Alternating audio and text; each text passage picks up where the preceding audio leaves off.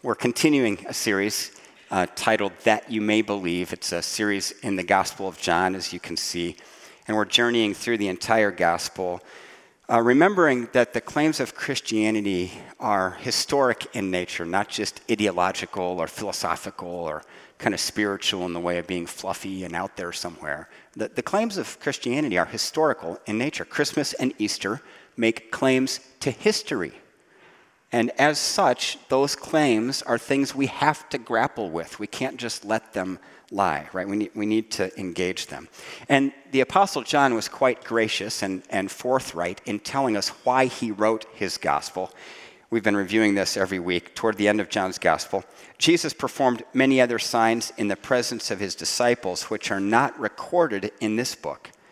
But these are written that you may believe that Jesus is the Messiah, the Son of God, and that by believing you may have life in his name. So the Apostle John wrote this gospel so that all of us might believe that Jesus was who he claimed to be, that we might turn to him, place our trust in him, and have life in his name. That's the purpose of the book we're studying. And through this series, we're holding in mind that reality of responding to Jesus with trust. Now, there was a pivot at chapter 5 in the book. Chapter 5 turned toward Jesus focusing more on the festivals of Judaism. Chapter 5 revolved around the Sabbath. Chapter 6 was largely organized around the Passover. Chapter 7 around the Feast of Tabernacles. Today we're in chapter 8, kind of the second portion of it. And we're back at the Feast of Tabernacles where Jesus makes his second great I am statement. It's I am the light of the world today. So let's listen to the scripture, John 8, verses 12 through 20. Hear the word of the Lord. When Jesus spoke again to the people, he said, I am the light of the world. Whoever follows me will never walk in darkness, but will have the light of life. The Pharisees challenged him. Here, you are appearing as your own witness. Your testimony is not valid. Jesus answered, even if I testify on my own behalf, my testimony is valid because I know where I came from and where I am going. But you have no idea where I came from or where I am going. You judge by human standards. I pass judgment on no one. But if I do judge, my decisions are true because I am not alone. I stand with the Father who sent me. In your own law, it is written that the testimony of two witnesses is true. I am one who testify on my own behalf. My other witness is the Father who sent me. Then they asked him, where is your Father? You do not know me or my Father, Jesus replied. If you knew me, then you would know my Father also. Jesus spoke all these words while teaching in the temple courts near where the offerings were put. Yet no one seized him because his hour had not yet come. This is the word of the Lord. Thanks be to God. Thanks, Paul.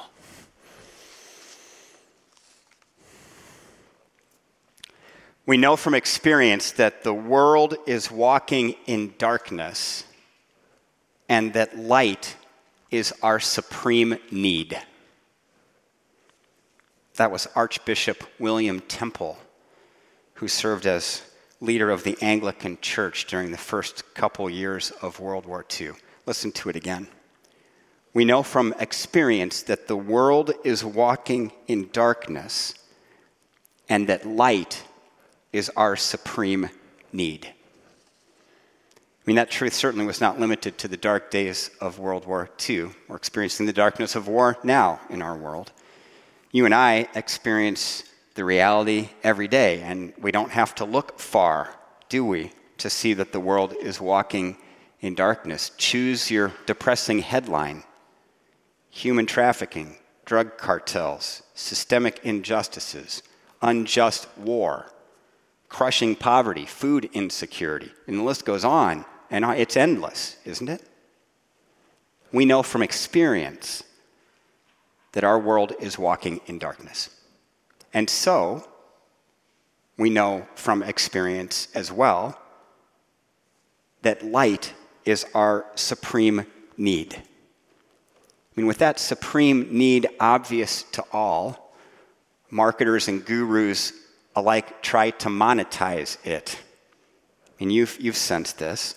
If you go to Amazon and search light for life or light for living, something, it's amazing what comes up. There's a few Christian things, but largely you see this. Light on Life, an introduction to the astrology of India. Light on Life, the yoga journey to wholeness. The light we give, how seek wisdom can transform your life. Or take a moment to consider advertisements for automobiles. You know what I mean. Think about the way a car commercial looks and feels. Those commercials are not promising simply a mechanical machine that runs and gets you from point A to point B. The promise is for a better life, more light. See, marketers aren't dumb. They know that we live in a world walking in darkness and that light is our supreme need. And they aim at that, right? If you're in marketing, no offense intended.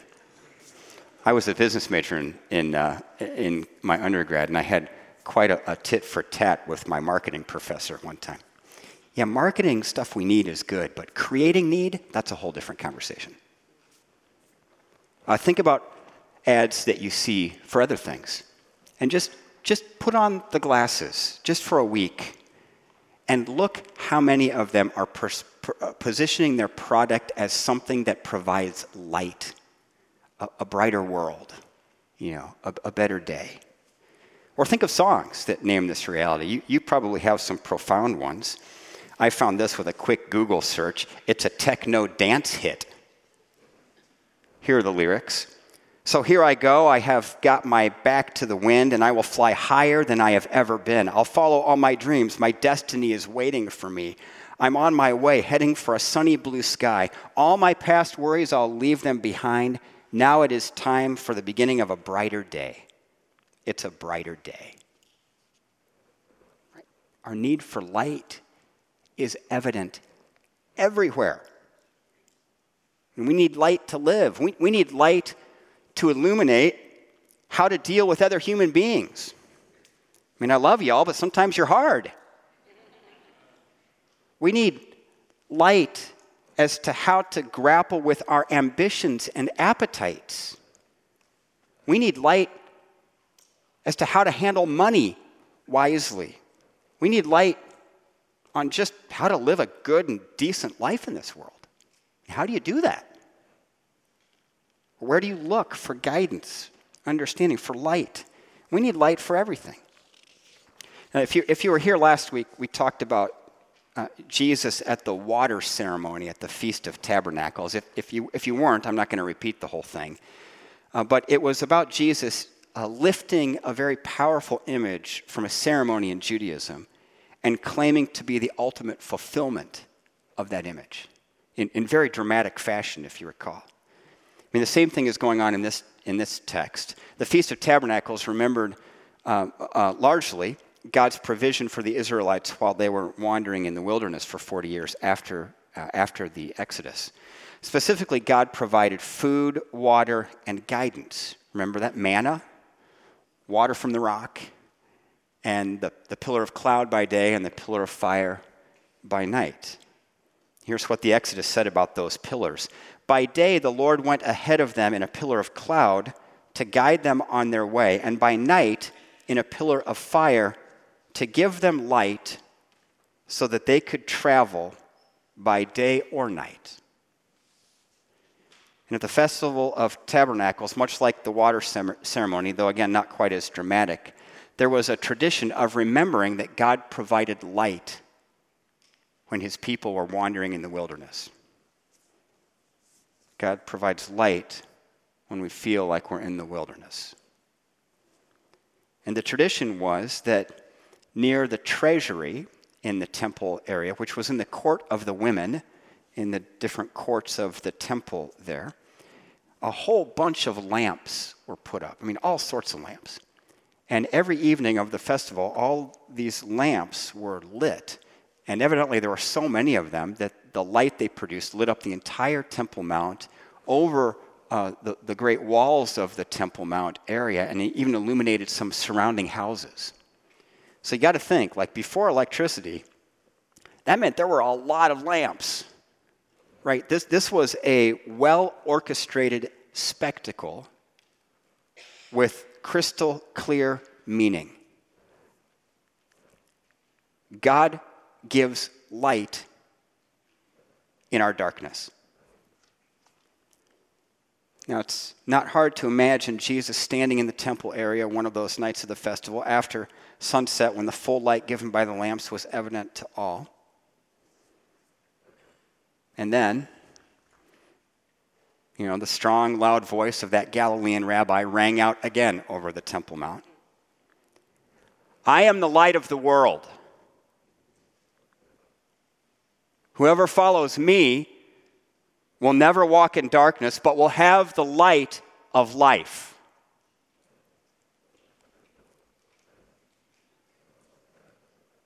Again, just like the water ceremony, Jesus taking this image from a festival celebration and turning it to say, hey, everybody, this is who I am. This is what I've come to do. The way all these lamps light up the darkness, I will light up your life like that. And again, just like the promise of water in the Old Testament is full of all these promises for light. There are a gazillion of them. Here's just one. The people walking in darkness have seen a great light. On those living in the land of deep darkness, a light has dawned.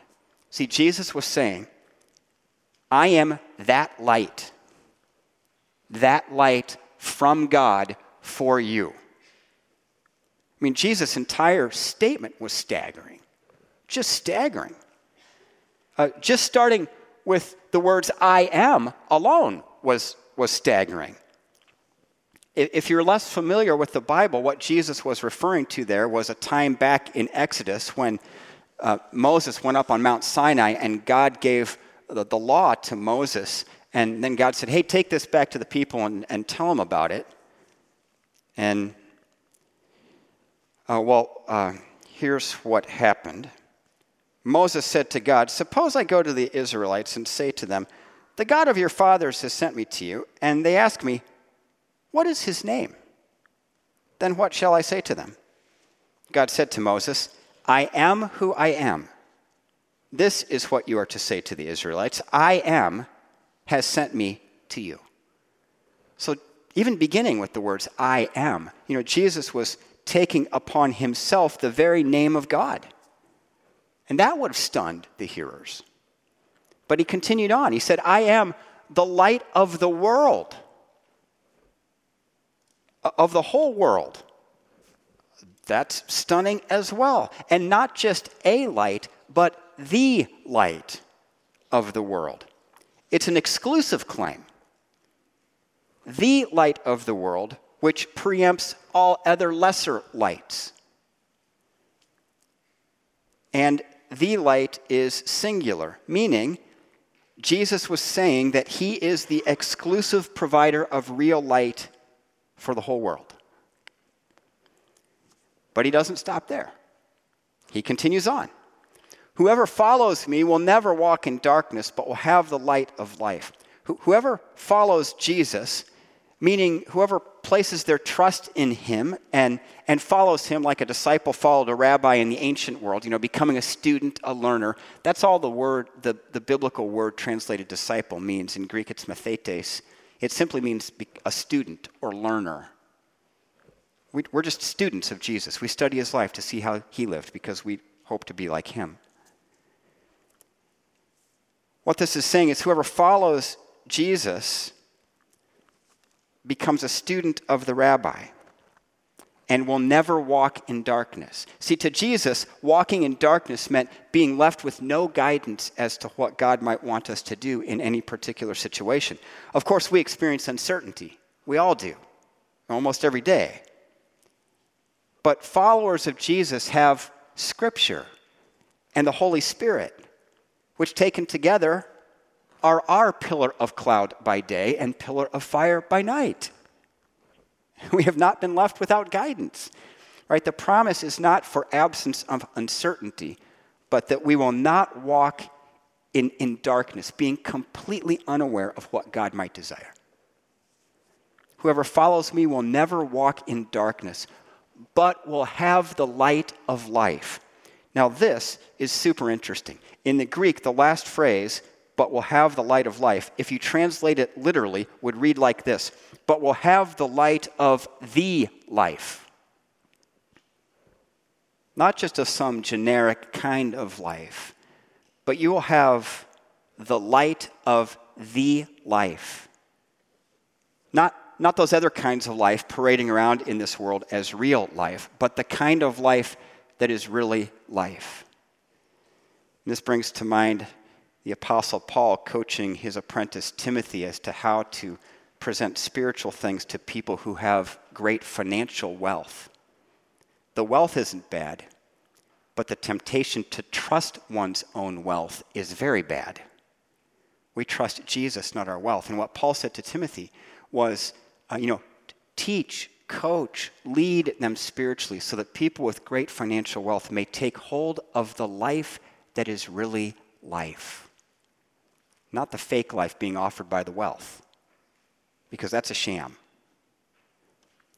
Listen to what Frederick Buechner, a commentator, says on this. The deepest longing of every living being is to live, and to live in the fullest and most authentic way possible. Jesus now promises to give the wisdom, the light, to live this real life.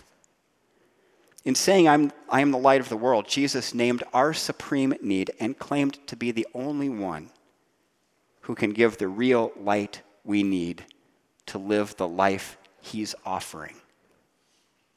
It's a staggering claim. Just a staggering claim. And the Pharisees immediately call him out because, they know the law, and the Jewish law necessitated that any claim need to be substantiated by at least 2 witnesses. So here's what they said. The Pharisees challenged him. Here you are appearing as your own witness. Your testimony is not valid. There's no corroborating witness, Jesus. Come on, you expect us to take this at your word? Everybody knows that when a person testifies on their own behalf, their testimony is a little suspect because they have a vested interest in making themselves look good, or, everybody knows that. So how do you expect us to believe you? I mean, it's a valid question, right? So Jesus explains. Jesus answered, even if I testify on my own behalf, my testimony is valid, for I know where I came from and where I am going. But you have no idea where I come from or where I am going. I am one who testifies for myself. My other witness is the Father who sent me. So to counter their complaint that, hey, Jesus, you're serving as your one and only witness here, Jesus makes 2 arguments. The first argument, put in my words, is kind of like this. Hey, even if I testify for myself, it's good. Well, okay. I mean, from the standpoint of human logic, that isn't a very strong argument. I mean, never fly in court, right? But in this case, it happens to be true. If Jesus testifies on his own behalf, his testimony really is good. But the second argument he makes should stop us in our tracks. He said, I am one who testifies for myself. My other witness is the Father who sent me. See, Jesus was appealing to another witness. He understood to be present in that moment and speaking. Well, this is interesting. See, Jesus was convicted that when he spoke, God the Father was present and speaking by the Holy Spirit. And that the Father, by the Spirit, was speaking an affirmation of what Jesus said, a kind of seconding witness, affirming what Jesus claimed about himself in the hearts and minds of those hearing his claims. And so we believe that whenever Jesus is proclaimed according to Scripture, there is a divine doubler at work. That's a phrase from Frederick Buechner in his commentary on John, who makes this point masterfully. The divine doubler is the Holy Spirit who affirms, accredits, and validates in the hearts of others any faithful testimony we make to Jesus. So be encouraged. Whenever you seek to share your faith with others, now again, there's a difference between sharing our faith, speaking of what we've experienced of Jesus, and trying to manipulate people to do something. We're not talking about trying to manipulate people to do something. We're simply talking about sharing our faith in the way a witness does. All I statements, right? I've seen this. I've experienced this. I've come to learn that this is true.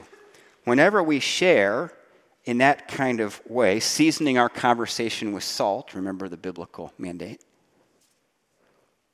we're not speaking alone. We're not the only ones talking. I don't know how you've experienced it. I don't have all the words to describe it. I feel like the power of the Spirit is sometimes layered in with my words. I feel it at times doing what I'm doing right now.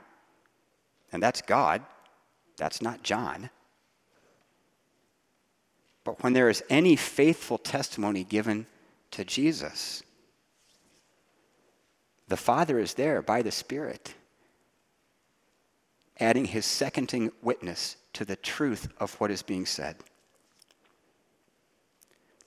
But back to Jesus' claim and the beef the Pharisees had with it, his claim to be the light of the world, it seems the real problem was not the lack of adequate witnesses. It was that us humans were judging by inadequate standards. And look at what Jesus said. You judge by human standards, I pass judgment on no one. But if I do judge, my decisions are true because I am not alone. I stand with the Father who sent me. You judge by human standards, or literally, you judge according to the flesh. This original language word in the Greek, flesh, sarx. It means humankind with a focus on the fallen human nature, the brokenness of humanity, right? So what Jesus is saying is, you judge by broken and corrupt standards. That's the real problem here.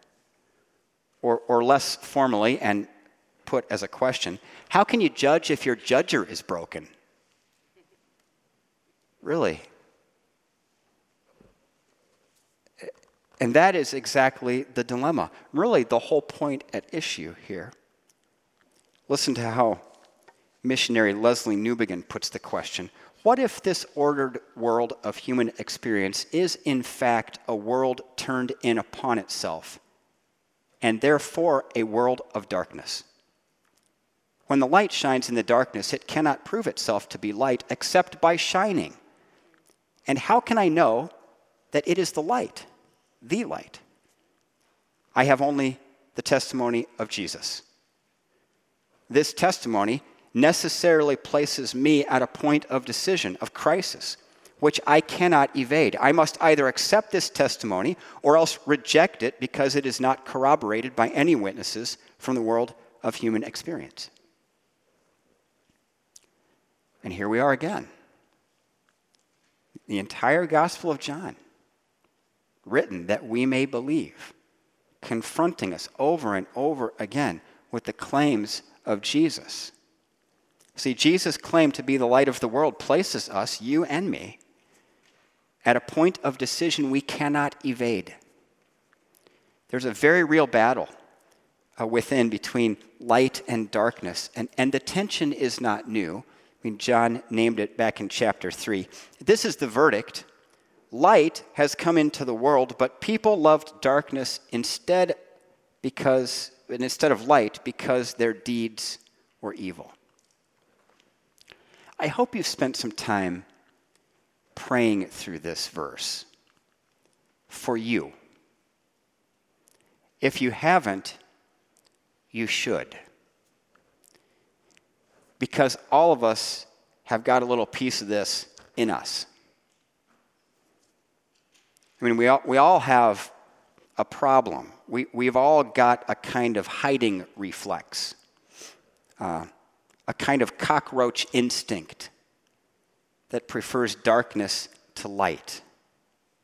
And when real light shines, sometimes we want to hide, climb back under the rock, get to the dark where it's safe. Why? Well, because you know you as well as I know me.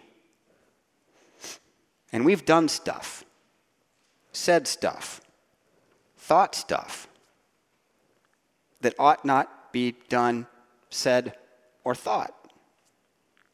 And sometimes it's easier, far less uncomfortable, to let all that remain in the dark. Kind of gets back to Jesus' question to that paralyzed man at the pool of Bethesda. Do you want to get well? Or would you rather remain in the dark? If you've struggled with this, like I did, because I didn't have anybody talk to me about this when I was growing up.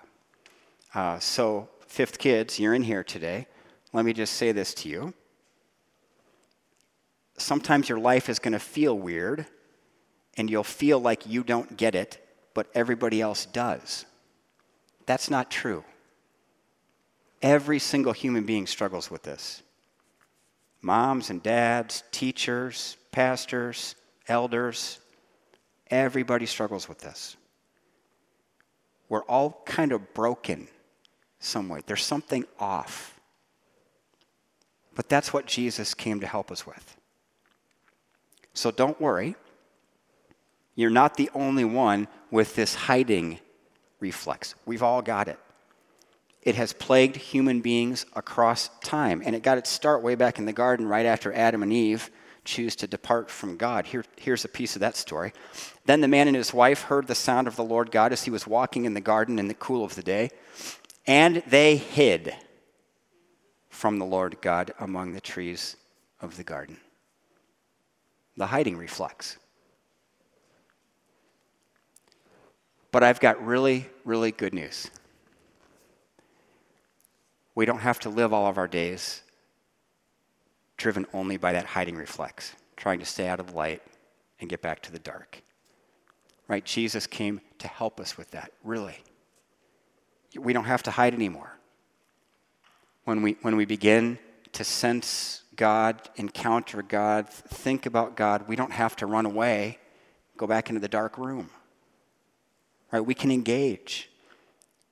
We don't have to evade the light until someday we feel like we've made ourselves presentable enough to open the door and kind of come out into the light. The light has come to us. His name is Jesus. And he's good. He's good. We need not be afraid. See, Jesus claims about himself put us at a point of decision, of crisis sometimes, which we cannot evade. This is our crisis of decision. Now, if you find yourself drawn to Jesus, desiring to say yes to Jesus, but you've never done that before and don't know what to do, here's what to do. Acknowledge your need before God. You can do that with another person or just in the quiet of your own bedroom or in the shower or wherever. Acknowledge your need to God. Confess your sin to God. Everything that you can remember that has weighed you down, which causes great shame in you, just pour it out. Speak it out loud.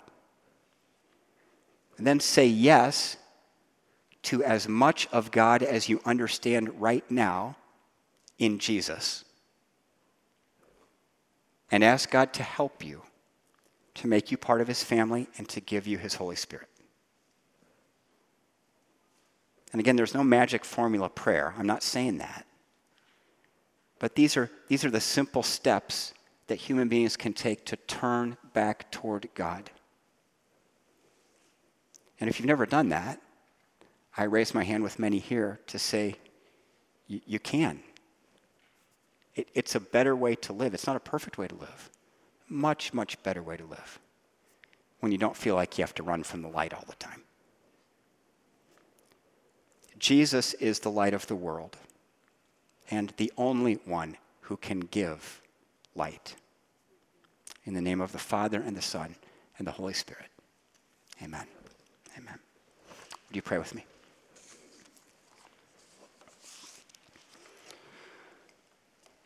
Father, thank you for your word. Indeed, your word is a light, a lamp unto our path, and a light unto our way. Thank you that you have not left us without guidance, but through Scripture and your Spirit, you guide us by day and by night, in the best of times and in the worst of times, on the mountaintop and in the valley. God, help us. Help us understand how you're getting our attention through the Scripture today. Help us to discern what it is that you're saying to us. And help us know what to do about that. Thank you, Lord Jesus. We love you, and we pray in your name. Amen.